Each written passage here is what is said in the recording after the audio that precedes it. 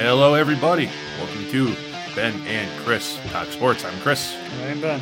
And we're here to bring you our opinions on the news, notes, and random happenings from around the world of sports.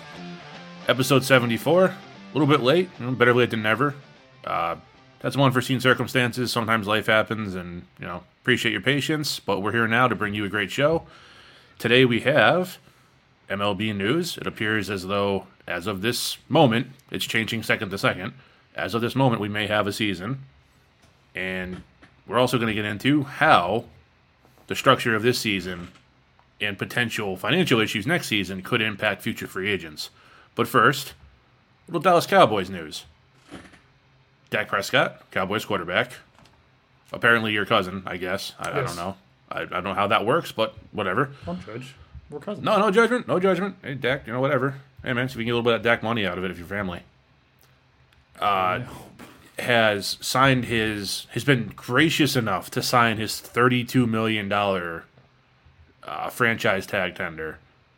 And it has nothing to do with wanting to be a Cowboy. It has to do with him knowing the franchise tag is guaranteed money. And next year, if the season isn't whole this year, next year, salary cap could very well decrease, and he knows he may not get the payday he wants. So it's smart on his part.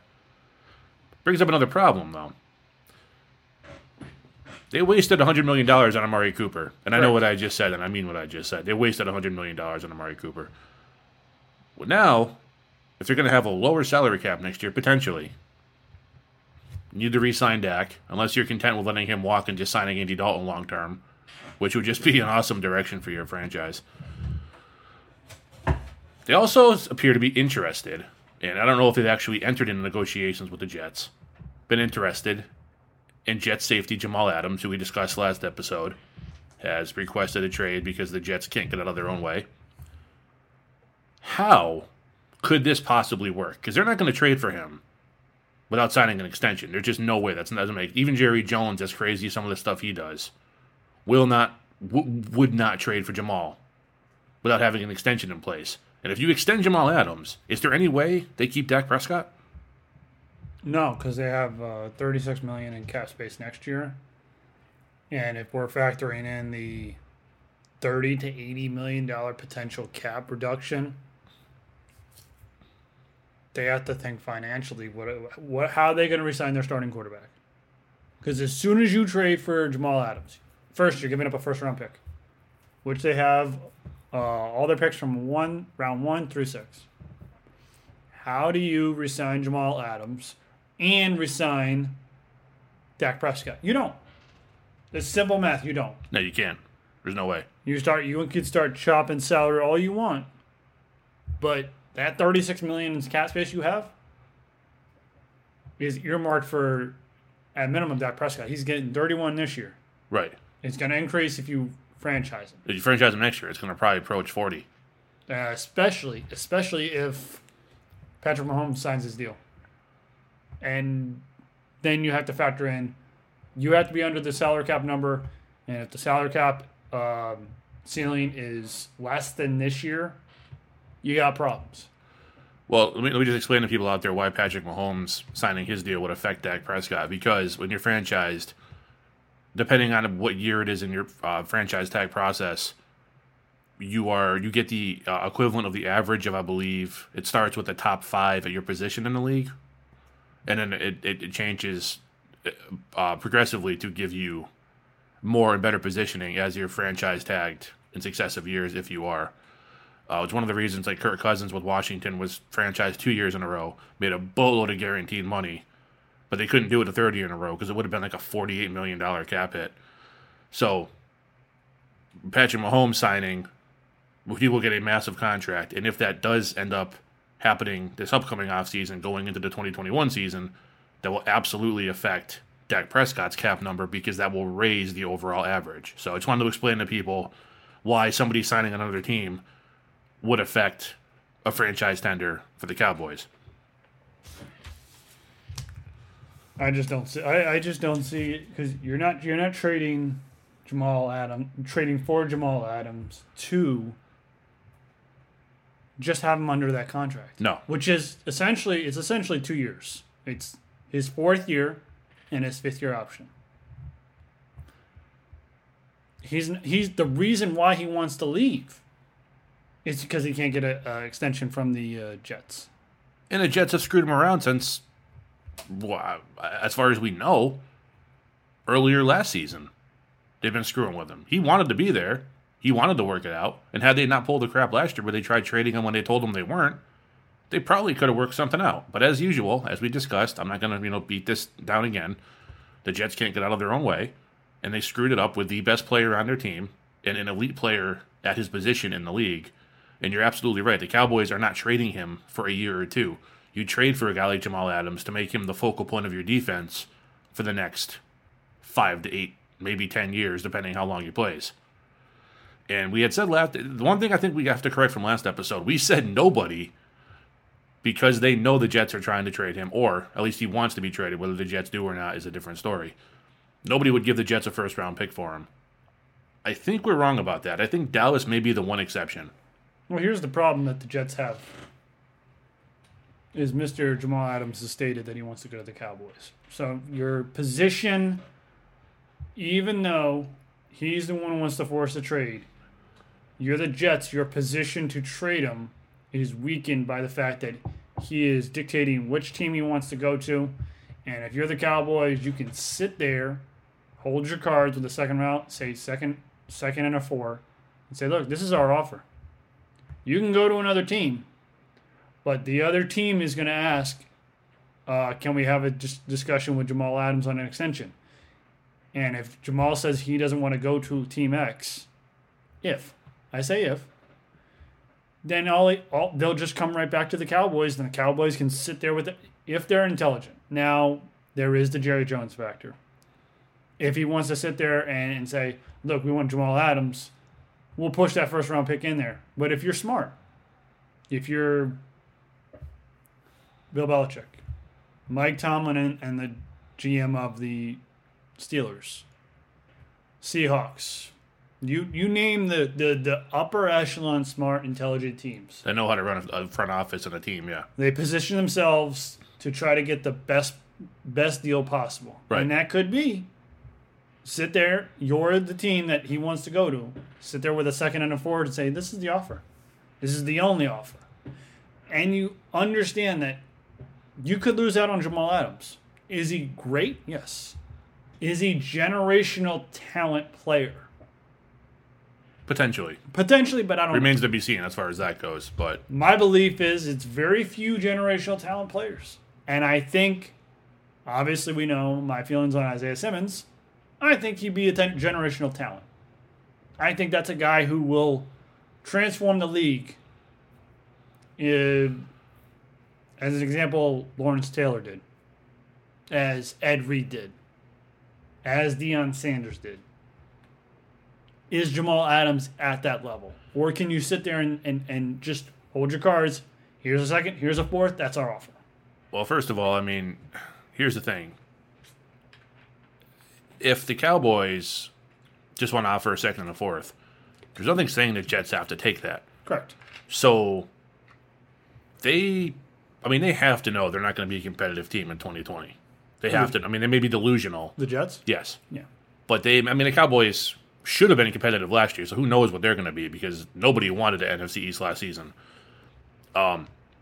So the Jets have to know in their heart of hearts, this is not their year. They're not going to compete. They could improve, but given the way their front office runs, I doubt it because they're going to find some other way to screw themselves over. Well, they got no receivers. They have no receivers, and then, if Sam Darnold gets hurt, they have Joe Flacco to throw to him. So right. we all know what that's about. But my point is this. I understand what you're saying as far as, essentially the Cowboys can just hold out until they accept it. Right. There's nothing saying they have to accept it. If Jamal Adams refuses to play for the Jets and the Jets don't trade him and they have a standoff like Le'Veon Bell and the Pittsburgh Steelers, you could see he's still under contract. Yeah. So they could continue to pay him, which would be dumb, but it is the Jets. They could continue to pay him for his 4th year, for his 5th year. They could even franchise if they really wanted to be bitter in year 6. And it won't come to this extreme because they're going to work something out with somebody.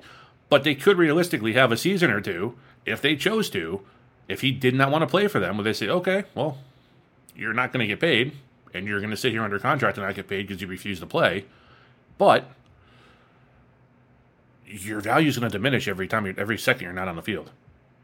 Look at Le'Veon Bell. Right. I think the one thing we should note is that I think you have to play by week 10 of that season for that season to count. So technically, he would never have to get to the franchise tag if he sat out the whole season, because then that season would have never occurred. So he'd still be in that fourth season.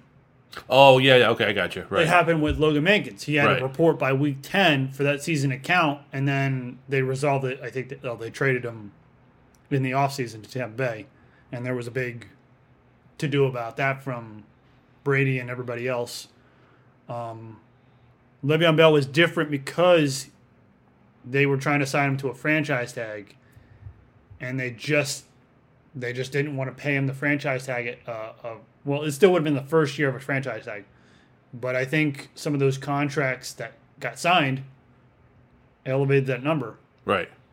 And then they just wanted to part ways. Obviously, they parted ways with both AB and Le'Veon, but they just felt like it was pointless to franchise him again. But look, you're right. But look what sitting out did for Le'Veon Bell. He wanted $20 million a year. He thought he was going to get that for sure. He didn't get it. And instead he signs 4 for $52, which, don't get me wrong, he's not living in the poor, he's not living in a poorhouse by any stretch at all. Because I want to say like 32 of that was guaranteed. So he got a nice piece. But he's still a very good player. But he drastically, on top of not getting paid any of that franchise tender, or it was franchise, any of that franchise tender from his last season with Pittsburgh, because that was all. He didn't play, so he didn't get any of that. Right. Cost himself, I think, $18 million that year. Didn't get nearly. If he's on a 4 or 5 year deal with the Jets, I think it was 4. I think it was 4 for $52 was the contract.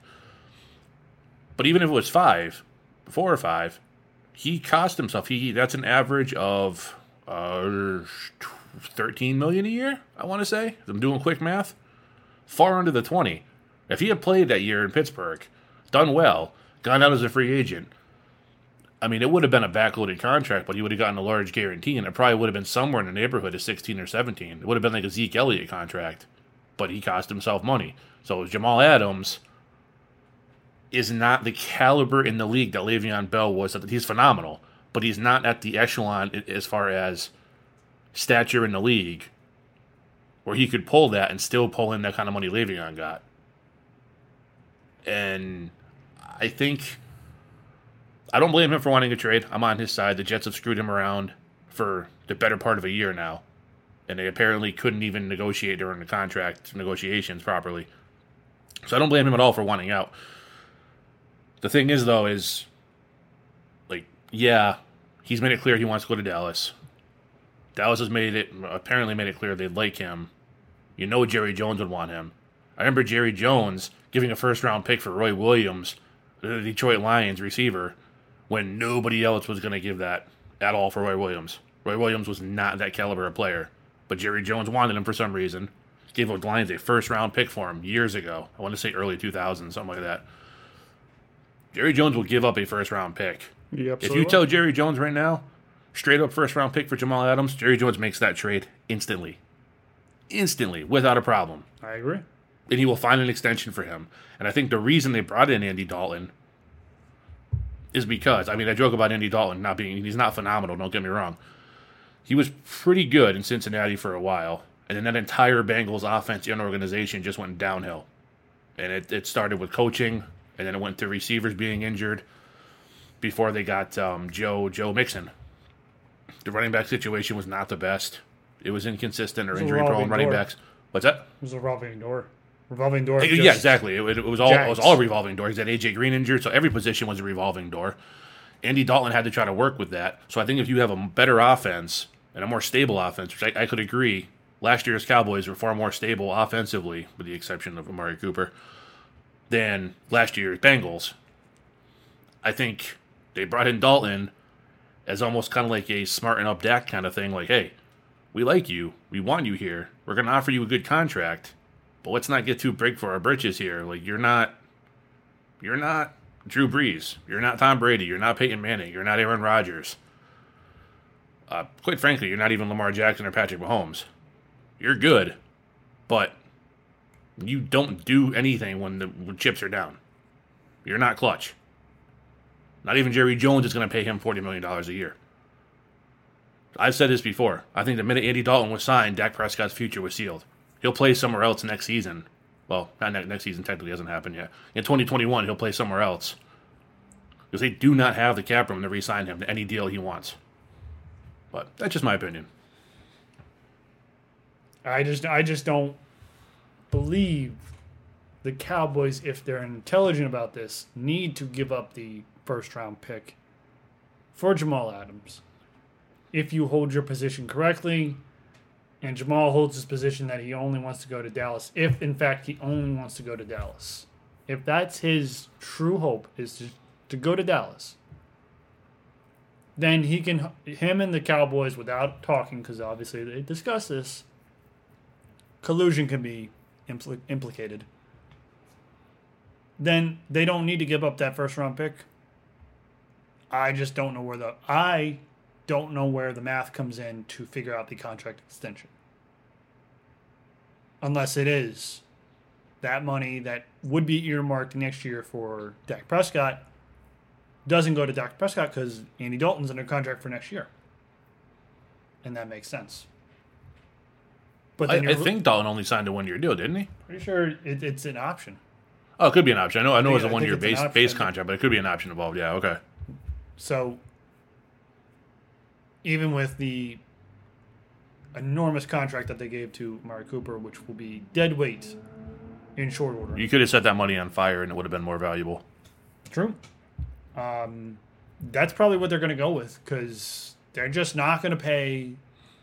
They're not going to pay Dak Prescott $40 million a year and then have to figure out who they're going to cut, whether it's an offensive lineman or two offensive linemen, a defensive player that's in impact, and then trade for an impact defensive player and try to sacrifice somewhere else, whether it's Jalen Smith, Dexter Lawrence, Leighton Van Esch when his rookie contract is up, because then they'll have to have a discussion with him, or the countless offensive linemen that they pay because they have the best offensive line for now. Well, I would say 2 years ago they had the best offensive line in the league.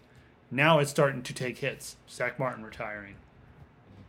Aging players. Tyron Smith is not exactly what he was in his prime. Cam Irving, not exactly in his prime. He's starting to go out of his prime. And I just don't... Oh, I'm sorry, not Zach Martin. Travis Frederick was the one who retired. Yes, the center, right? Yes. Yeah. So, it's a lot of moving parts, and they could have helped themselves, and I've stated this, not signing Amari Cooper, signing a lower tier free agent receiver. There are a couple out there that you could have signed, and got yourself your premier receiver in CeeDee Lamb, who has played in multiple offenses with multiple quarterbacks, Heisman Trophy quarterbacks, and ran your offense through the guy you should run your offense through. A fully healthy, full offseason Ezekiel Elliott. Well, let's not forget, not only do they have CeeDee Lamb, they have Joey Gallup. Yeah. Joey Gallup is his name. Joey, right? Michael Gallup. Michael Gallup. Joey. I'm getting Joey Gallo and Michael Gallup confused. Different sports. But, yes, they could have had those two and then paired it with a veteran receiver in free agency. You could have even drafted a second wide receiver because you really wanted to solidify that receiving core. And then, honestly, then you could have moved forward with Dak Prescott as your starting quarterback and build that synergy and then have... Because Michael Gallup's not great, but he's not terrible. I think it's funny you said that. I was just about to say, I think Michael Gallup is a potential star. I know CeeDee Lamb is. Well, you don't know that because you haven't seen him play in the NFL yet. Okay, I've seen him in college. So okay, but a lot of players are great in college and they suck in the pros. Like, True.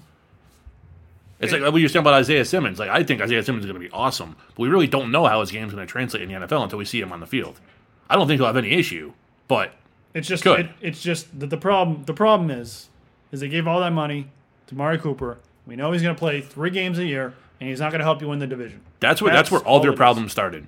If they don't make that dumb mistake, none of this is an issue. They can send a first-round pick and a conditional pick to the Jets, get Jamal Adams, sign him to an extension, re-sign Dak, move forward. None of this is a problem. But instead, Jerry Jones has to try to double down. Instead of admitting he made a mistake, Jerry Jones has to double down on everything. That's exactly what it is. That's exactly what it is. Got to re-sign him. He did the same thing, like I said earlier, when he traded for Roy Williams from Detroit Lions many years ago. They ended up re-signing him to a contract. Now, it wasn't as lucrative as Amari's because the contracts weren't that size back then. But still, this guy had one decent year. Decent. It was like 1,100 yards and like 70 catches for 1,100 yards and a few touchdowns. Very, very respectable, solid season. This guy was not the second coming, or at that point, the first coming, of Michael Thomas. He was a very average receiver who had a decent year. Jerry Jones traded for him for a first-round pick and then couldn't let it go. Couldn't say, maybe that wasn't the best move in the world. Let's just move on. Nope. Had to re-sign him. The guy did nothing after that, and Dallas was still paying him. Did the same thing with Amari Cooper, and now he's put his franchise in a bad spot. What else is new? Well, you know who's also is in a bad spot? A lot of people in sports these days. I was going to focus on our what do you want to call it? Our beat-up bag? Our punching bag? Punching bag, thank you. The MLB. Yeah. So they deserve everything they're getting. So after the MLB union rejected the 60-game proposal from the league. And that's a second 60-game proposal, by the way. Not the first one we reported on last episode, a second one. MLB is now forcing the 60-game. So all they're waiting for is 2 answers. And they were requesting it by 5 p.m.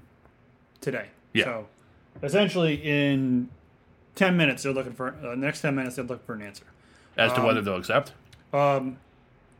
Is the July 24th acceptable start date? And are they agreeing to the terms of the operating procedures in regards to health and safety?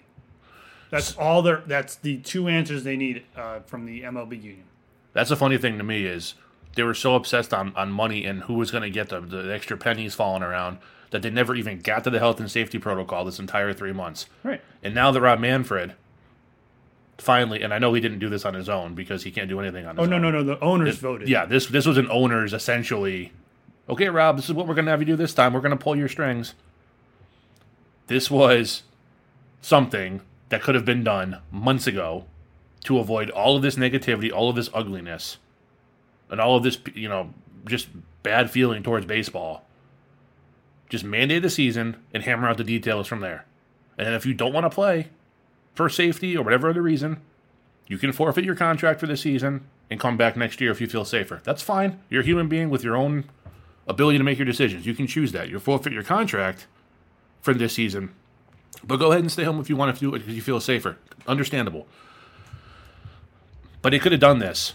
If Rob Manfred had any semblance of leadership, could have done this months ago and avoided all of this.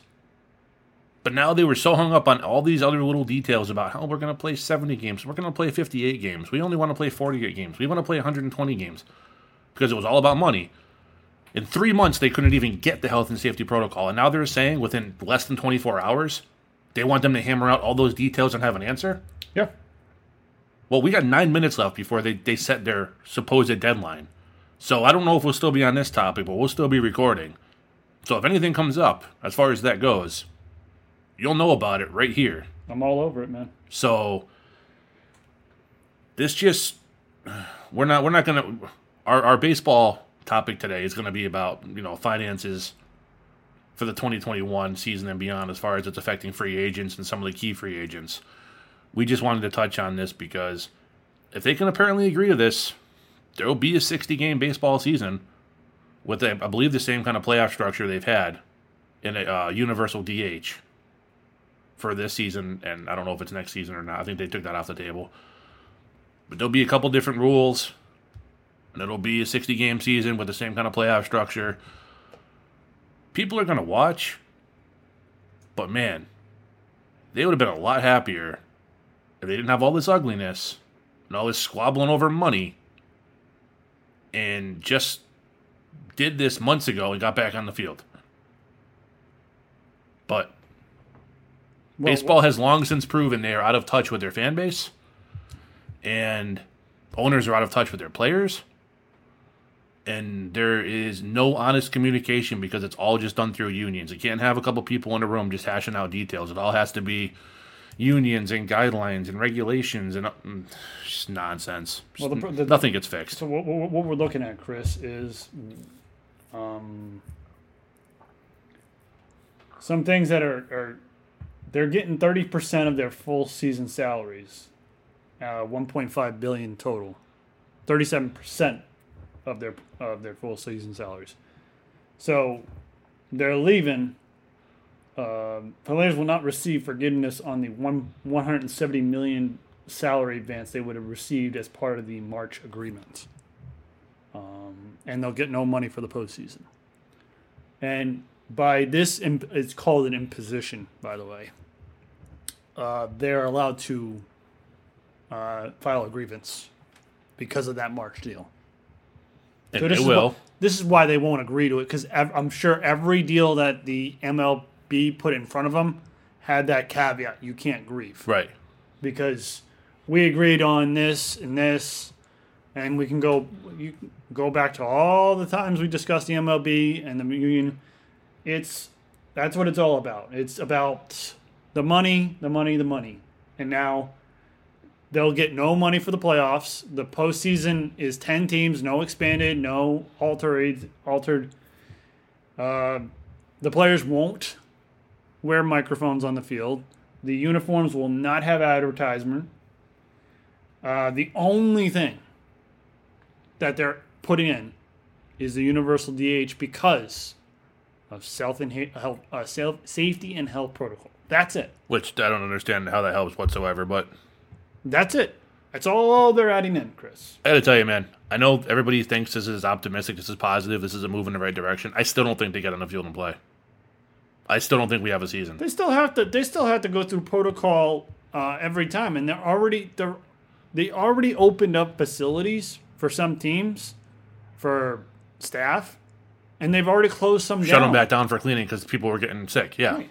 So, like, you want to sit here and tell me that I'm wrong because I stated multiple times since, I don't know what, February, March, that they're not playing. And you could say right now, Ben, you're wrong. They're playing. No, I don't think so. Until they step on the field and actually pitch and hit the ball, I'm right, and MLB is in the wrong. So you can say what you want about my opinion. I'm still right. Well, I know those are your two favorite phrase at least. Now you brought up the effect. Yeah, because this will affect finances in the future, without a doubt. This will gravely affect free agents going into the 2021 season. So remember how Mookie Betts wanted that, was it 10-year, $500 million contract with the Red Sox? I got it for you, Chris. The one he wanted? Because I wanted to make sure we got this right. In 2019, right, the offseason, the Red Sox offered a 10-year, $300 million contract to one Mookie Betts. Which, by the way, are fully guaranteed contracts. Mookie countered with a 12-year, $420 million contract in 2019. Yep. And you could say, and this was after his MVP season, you could say 2019 was for Mookie Betts. It was okay. It wasn't a follow-up to an MVP season, though, right. No. And the players around him were just as good. Let's not act like that was an excuse. He still had an even more effective Rafael Devers. JD Martinez was still extremely good. Who's the other kid? The outfielder. Andrew Benintendi. Andrew Benintendi was absolutely fine. Like Xander Bogaerts had probably his best season as a pro, but showed everybody why the Red Sox were so high on him for so long. So he had all the talent in the world around him, and that team just underperformed as a whole last year. So there's no reason you can't look at that and go drop off, because if you want to compare him to Mike Trout plays with far less talent around him and is by far still the best player in the game. Funny you should mention Mike Trout. So Mookie Betts is not Mike Trout. Let's nip that right in the bud right there. Funny you should mention that, Chris, because the contract offer that he countered with is just shy of Mike Trout's, and this was signed, 12-year, $430 million contract with the Angels. Right. So $10 million less. Right. So Mookie Betts says he's worth just $10 million less than Mike Trout. With less of a track record of dominant play. Can you remember the last time Mike Trout finished below second place in the MVP vote? No. Yeah, actually, the year before he started playing. Okay. That's fair. Which is why Mookie Betts, because he won the MVP award ahead of Mike Trout 1 year, and he was top 5 another year, he determined, and his agent determined, that he was worth 12 years at $420 million. He's playing this year, I think it's roughly around 35 million. 30 I think it's arbitration number, I think. Yeah, I think it's like 30 million. Yeah, something around there. He's not going to get 10 years, $300 million. He was never going to get anything close to the contract he asked for.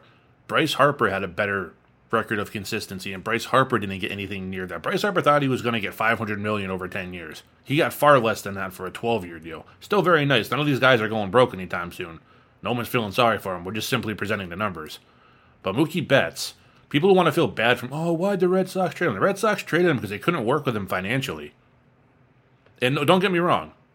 I'm not backtracking how I feel about Red Sox ownership. I love the Boston Red Sox as a team. Ben and I have stated multiple times, we think the Red Sox ownership is some of the worst in baseball.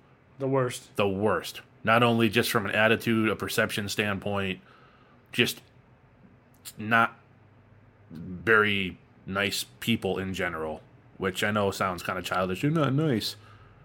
I'm not talking about they made fun of somebody once. I'm talking just not good businessmen. They don't care about the team. They don't care about the city. They don't care about the franchise. They don't care about anything.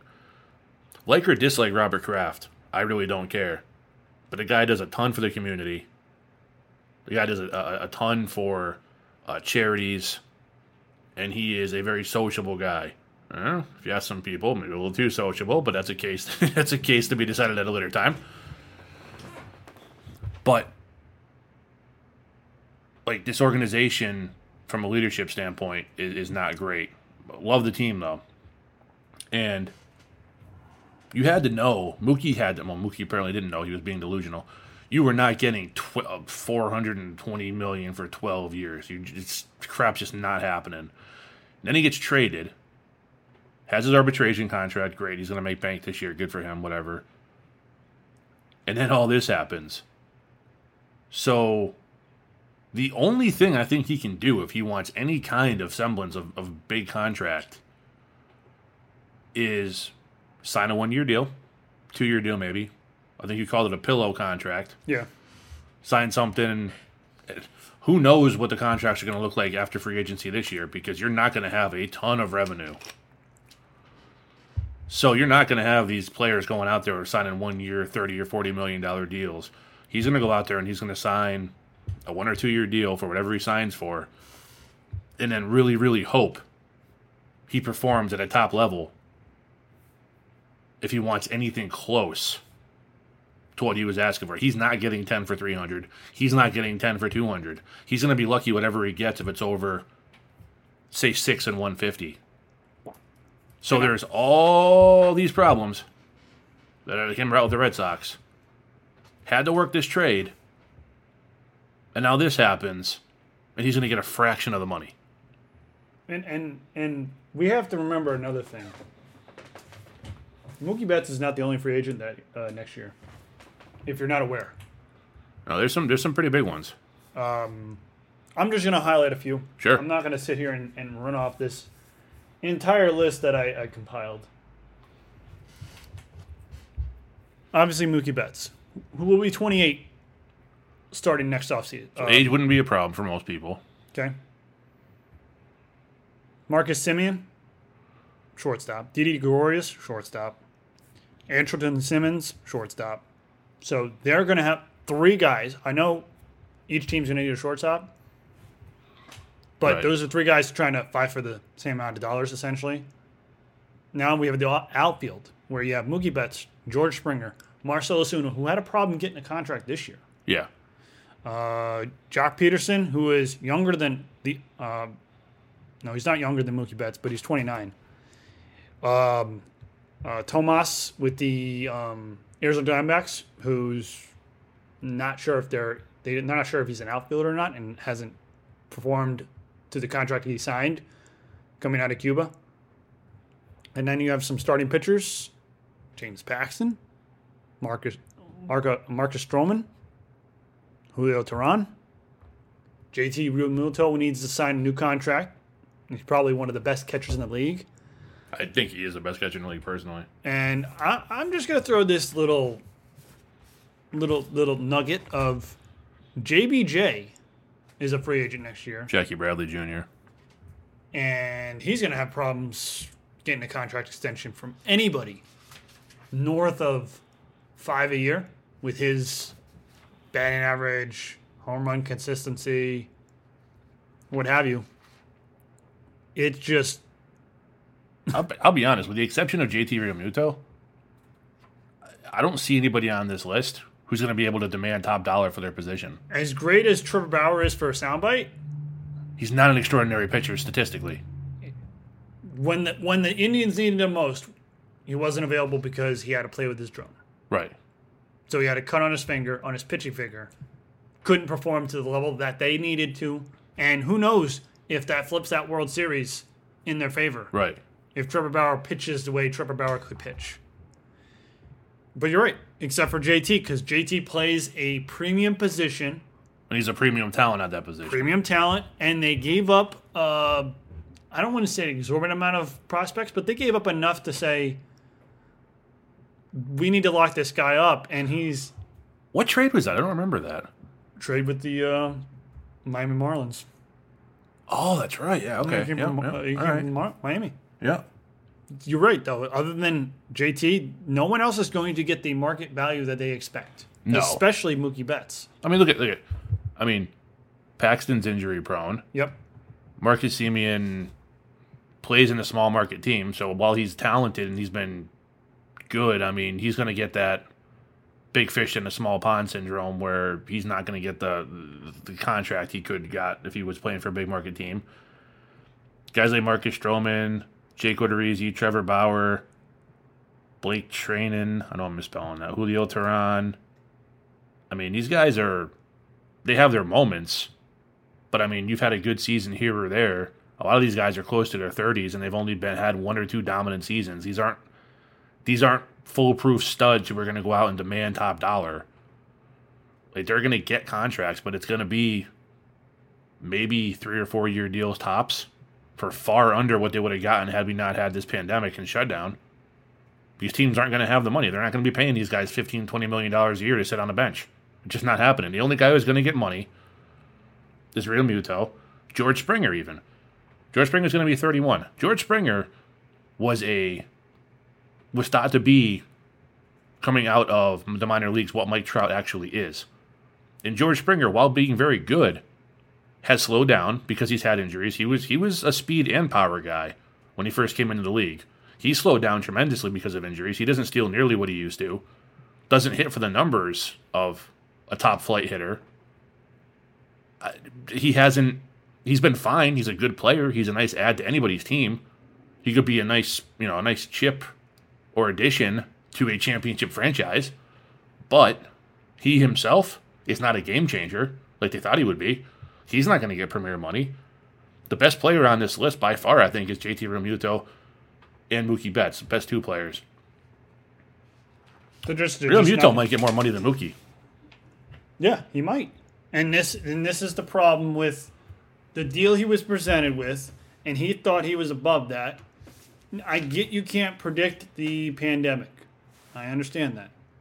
But you also have to realize your market value. And you have to realize logically, and if you look at Bryce Harper, Manny Machado, they had to take some concessions in their deals. Now, they got crazy money, but Bryce Harper didn't get the money that Trout got.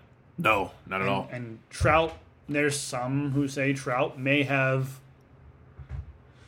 undervalued himself because it is a 12-year, $420 million contract. So eventually, over time, that I would love to undervalue myself that much. I get it. It sounds strange, but after a few years, if the trends continued, you would see that deal become more and more attainable because more contracts would be like in NFL when Kirk Cousins signed his contract. Right. He became one of the highest paid players. It quickly turned because player X signed and then player Z signed. And it's like when, I trash Carson Wentz's contract, but Goff signs his contract.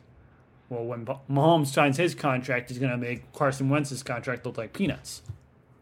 But That's it. Make it look like the Eagles got a deal. Right. But now we're looking at this, and even stretching out to 2022, because you have to factor in two things with that. It is 2 years away, but before that 2022 season starts, they have to figure something else out. You remember what that is? Yeah, they have a collective bargaining agreement or a CBA that is going to expire, and there is going to be major problems with that. That's not going to work out well. So, well, here's the thing. We're assuming if they don't play this season, there's a very real possibility they go on strike and don't play next season. That's possible. So this could all be just because they could file their grievance and then that thing could drag on. Yep. So I will. It's past 5 o'clock. Have they said anything? Is there anything update? I've been looking. Okay. I'll go through this list real quick. Okay, yeah, for sure. I'll let you digest it while I look at the feed. In 2022, now, obviously, which, by the way, we discussed this beforehand, it is position player youth and very extremely experienced pitchers coming on free agency. You have Greinke, Verlander, Kershaw, Scherzer, and Lester, all above 37, all becoming free agents. And then you have this youth movement, which is insane.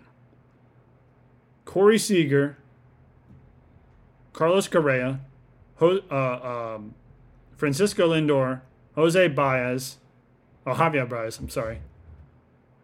All 4 shortstops, all free agents the same exact year. Then you have Noah Syndergaard, Eduardo Rodriguez, Roberto Osuna, and Kyle Schwarber, all free agents. By the way, Schwarber's probably going to sign in an AL team because he is not an outfielder. So you have all these guys coming up, and if you're these guys in 2022, you got to make a decision. The first opportunity there is to sign an extension with my team, what kind of offer are they going to ask, and can I get that guaranteed money in a reasonable contract? Because if, let's say, Mookie Betts signs that pillow contract, let's say George Springer does too because he thinks he can get money.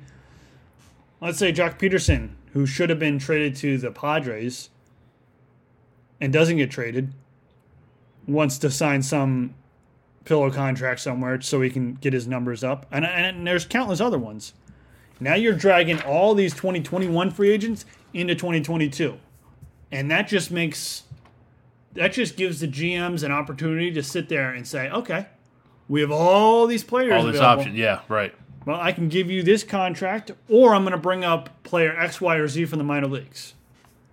And you know why this happens? One of the reasons why is this 6 year till you hit free agency, and then you push their entrance into the major league to April 20th, whatever it is, that particular year, to get that service time kicked to another year.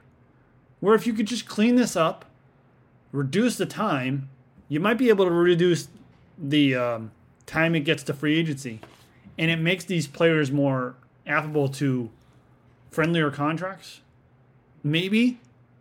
And it makes the CBA a little more easier to negotiate because you're not essentially waiting 7 years. So think of it that way. George Springer's been up forever. He probably has been up since 24, 25. And he's going to be 31 when His first contract comes up. when he's a free agent. Yeah. He's going to be 31. Right. Like, I get Mookie Betts is going to be 28. But George Springer's going to be 31 when he's a free agent. And he's going to get, what, a 4 or 5 year contract? Maybe. Probably about that, yeah. For a fraction of what he would have gotten before the pandemic. Imagine if he was 28 when he hit free agency. Totally different story.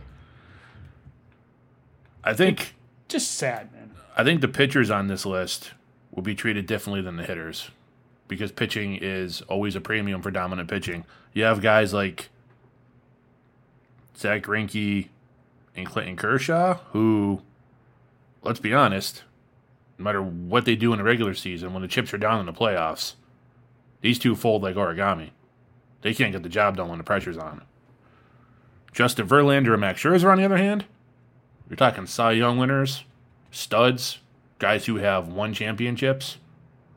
And whatever you want to say about the Astros championship, Verlander still pitched his ass off that year. So there's no trash can in the world or signal in the world that is going to make him be able to pitch better. Like, that's just not how it works. So he doesn't take any credibility away from him.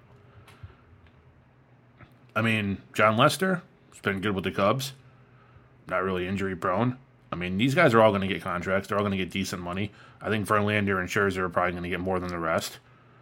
It's funny, both ex-Detroit Tigers. Maybe if they could have hung on to them, have a different state of baseball in Detroit. As far as these hitters go, I mean, even the relief pitchers. You have Brad Hand. You got Roberto Osuna. I know he's 27, but he's had some issues. Off the field issues that are not exactly sparkling. That's going to affect him. Brad Hand is really good, but I mean, he's going to be 32 and he's a closer. On the wrong side of 30 as far as the contract goes, and you're a closer. They don't make Mariano Rivera's anymore. Closers have a really short window. Betances, same thing. Jose Ramirez, if he'd hit the last 2 years the way he hit the previous 2 years before that, he'd be getting a massive contract no matter what. He's proved inconsistent also. So while he's very, very good, and he should still get a respectable deal, he's not going to get the massive contract he could have gotten. Seager and Baez, good. I don't think they're upper echelon. Carlos Correa and Francisco Lindor, different story. I think both those guys could be vital to an offense. You build a nice team around them. Noah Syndergaard, before Tommy John, I would have told you this guy would have gotten a massive deal. But coming off of Tommy John, if they play that season, what's he going to look like? He's either going to be fine or he's not going to have any of his old form. So that's up in the air. I mean, the thing that I know we always bring up all the time, Mike Trout, but he's the best player in baseball. Right. And there's a reason only certain guys get these massive contracts no matter what. Mike Trout, despite not having a championship, is the best player in baseball. He is a generational talent. He is special. He is somebody you're going to look back on in 50 years and remember Mike Trout because he was just that good, and he's still in the middle of his prime, if not the beginning of his prime. Machado got his contract because, A, he plays a premium position, albeit they moved him to short. But when Tatis, Fernando, and that's not Fernando Tatis, that's his dad. I think it's Fernando Tatis Jr., I think. Oh, it is? I think it is his name, yeah. Right. But so even when he went out for a long period of time, Machado was able to slide back over to shortstop, play at a premier level. And he is as close to a point, because I understand Mike Trout is best player in baseball, but he is very boring to watch. Manny Machado, on the other hand, he is as appointment television as you can get at this point. Well, Mike Trout's not boring to watch. Mike Trout's boring off the field, which makes people think he's boring. Yes. You watch Mike Trout play, you will not be bored. I think his personality off the field just comes onto the field as well, and just. But that's why, then Bryce Harper as well. He's a very prominent figure, very energetic, hair on fire. Sometimes that's good, sometimes that's bad. But They have big personalities which add to their value as a player. But if you get the aura of Mike Trout combined with inconsistency, I think you get Mookie Betts. And that's why they wouldn't give him the 12-year, $420 million contract. And I think they were generous to give him the 10 and 300. I think that would have been a mistake too, yeah. Right. In hindsight right now, wrong for him not to take that deal. And I get he wants to maximize his value. And he took a gamble. That gamble looks like it's not going to pay out. No, it's not.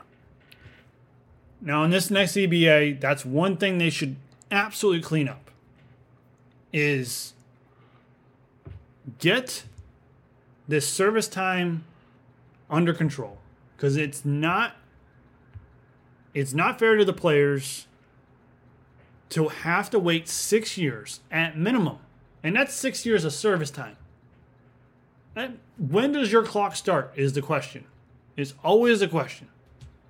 And we've talked about this before. When you look at the MLB draft, these kids get drafted at 18 or 22. You don't know who they are. Right. Because they're not out in front of you. They're not known. And then when they are drafted, when's the next time you hear about them? Because Mookie Betts was not a first-round pick. No. He was somewhere between 3 and 8, I think, in round. Somewhere between 3 and 8, I think, off the top, just off the top of my head. Right. They're not known unless you're one of these farm team draft nicks who absolutely love the farm system, but then you want to hoard your farm system players. They just don't come up fast enough, which I understand baseball's a hard game.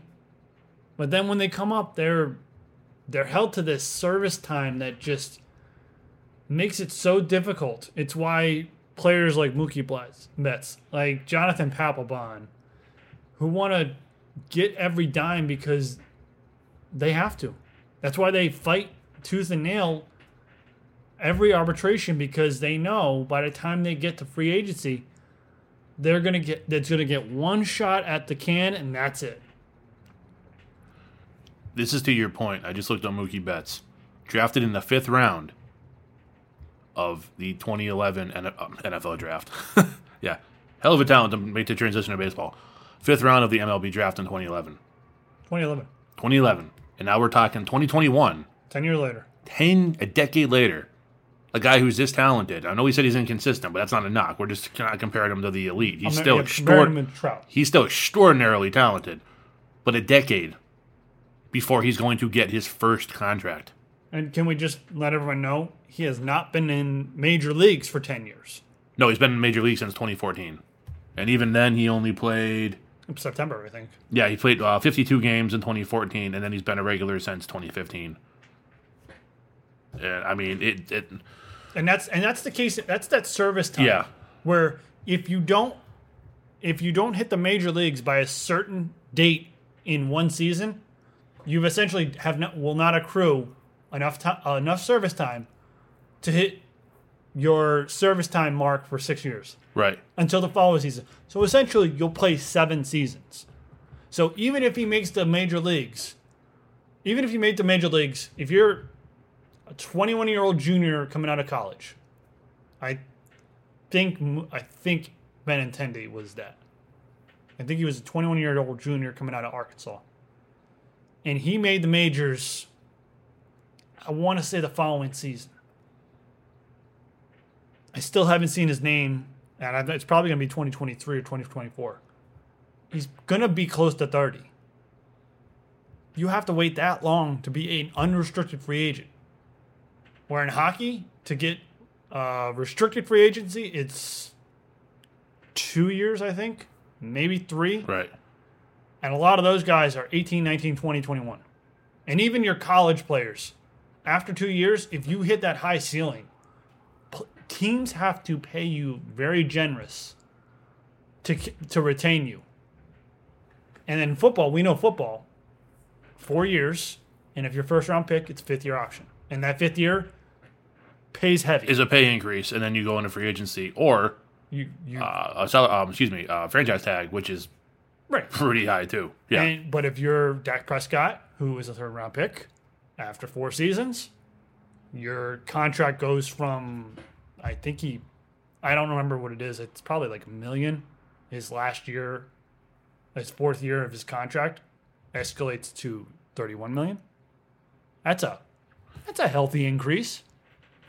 And the thing you can say about baseball is you're 100% right. I've thought the same thing for a long time. That is a broken system. It's messed up. And you can say, well, these guys are still playing a game, and they're still making a couple $100,000 a year for their first few years. Yeah, you're not wrong. That's nice money. The problem with that comes in, you're using their name, their likeness. Mm-hmm. You're making millions and millions and millions of dollars a year off of these guys. Now, Mookie Betts the last couple of years in arbitration was paid handsomely. The first few years, made probably close to league minimum. If not league minimum, still made a couple $100,000 a year. Well, they're essentially just re-upping his contract with a 110% increase. Well, the thing I'm trying to get at, though, is if you're working somewhere and your name is a certain value, if you go to your job tomorrow, wherever you work, and they say, okay, new pay structure, we're going to continue to make what we make. We're going to make even, you're going to make what you make. We're going to continue to make vastly more money strictly off of your name. Your name, like people are paying for that product because your name is on it, you're attached to it. But until you've been here 6 years, you can't see any of that profit. Yeah. So you're going to go to Fenway on game day, and they're going to sell a couple hundred Mookie Betts jerseys. People are gonna buy all sorts of merchandise with his name on it. His people online everywhere. He was huge. Like I said, the last couple of years in arbitration, he was probably paid pretty handsomely. However, the first few years, they're making tens of millions a year off him, and he's getting a fraction of that. Now they sign contracts, they agree to it, they know what they're signing up for. Doesn't mean the system's not broken, and it is the biggest reason why players and owners are always at each other's throats. They never get along. You said it yourself. You go to arbitration, and the GM who drafted you, essentially, on a lot of teams, sometimes it's somebody different, but the team in place for drafting you, running that team, their job is essentially to tell the person in arbitration how poor of a player you are and all the reasons they shouldn't pay you, and the player's sitting right there. So then the player, all the reasons why the team is unfair and they should pay them more. That is how the system was designed. And you're going to tell me there's going to be trust and understanding in that? There's no way. It's a system that breeds contempt and distrust. It needs to be adjusted. Players, I can understand a year or two, you play out your current contract, and then you're eligible for free agency. Anything besides that's proposed next time should not be accepted. Because baseball has a history of the owners. Only the top and the elite get this huge, gigantic money. The owners have a history of making ridiculous money every game. Right. Off of these guys.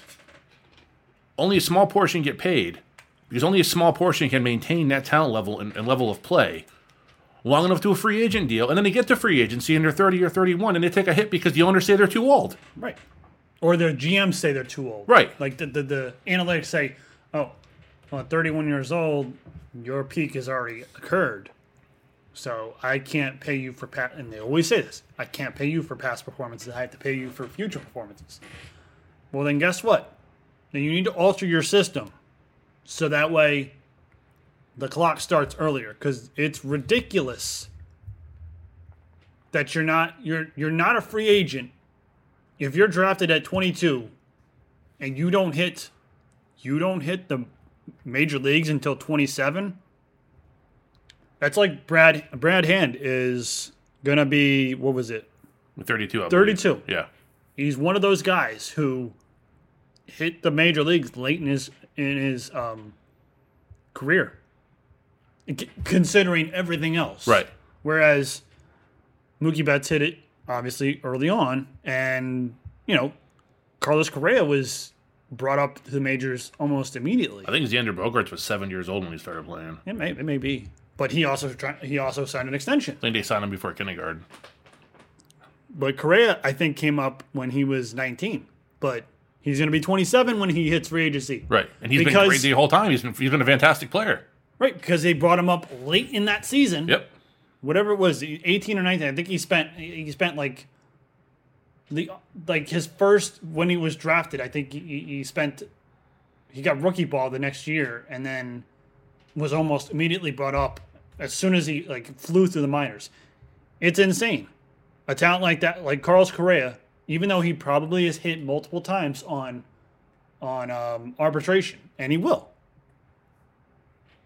But you want to help yourself with the arbitration deal. Eliminate 2 years of that team control. Oh, there goes the duck.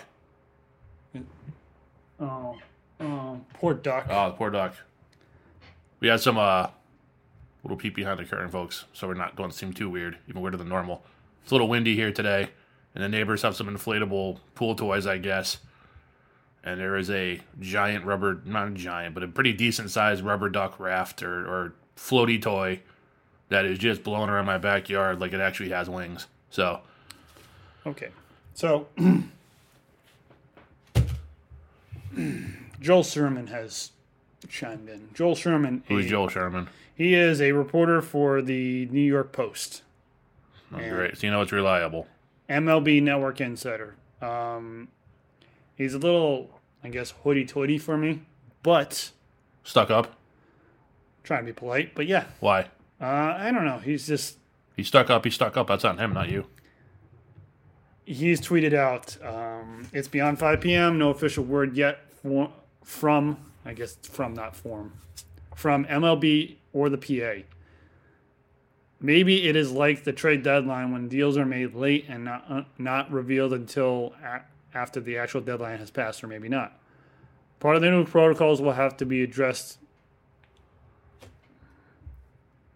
The negotiations have gone into extra innings. So the next round of talks will begin clever with Tony... baseball terminology there. Huh? Clever baseball terminology there. Oh, yeah. Next round of talks will begin with Tony Clark and Rob Manfred on second base.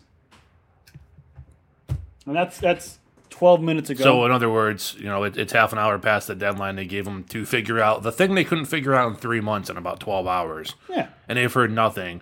So, instead of giving actual, as an insider, giving us actual information, they decided to use a bunch of baseball terminology to try to confuse us.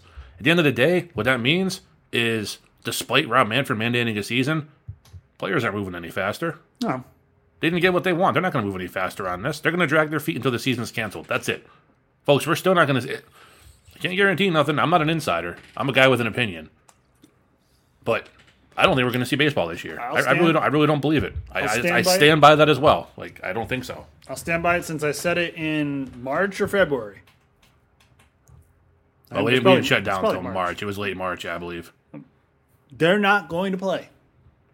I saw reports that they've agreed to a August 31st trading deadline, or they're imposing an August 31st trading deadline. So eventually, you'll have less than a month from the start of the season, July 24th, till the trade, or a little over a month, sorry, till the trade of an official trading deadline for the season, to figure out what you are. Well, there's not going to be a lot of action, because you're not going to sit there and say after a month, oh, this player sucks, or this player can't help us, and trade him. With what value? With what value? Because teams by that time, you'll be, 20, 25, 30 games in? Yeah. Who knows who's going to... So what's the point for 30 games? There's no point. You're not going to see the movement that you usually see at the trade deadline, unless it's like third bullpen arm out of, in the seventh inning, that kind of player, or your fifth outfielder. It's just not draft picks, but prospects are not going to move for a Manny Machado type because of 30 games in a season that you don't know what's going to happen. And let's not forget that the minor league season is much shorter than the major league season, at least by a decent amount. So you're already talking to the point by the time they get started, that minor league season is already a good portionally over. There has been no talk about minor leaguers even playing. Nope. So what happens if someone gets injured? You got to call somebody up. You have everybody practice. There is still so much stuff to work out. They're just not going to get it done. All right. So and there's this is crazy, Chris.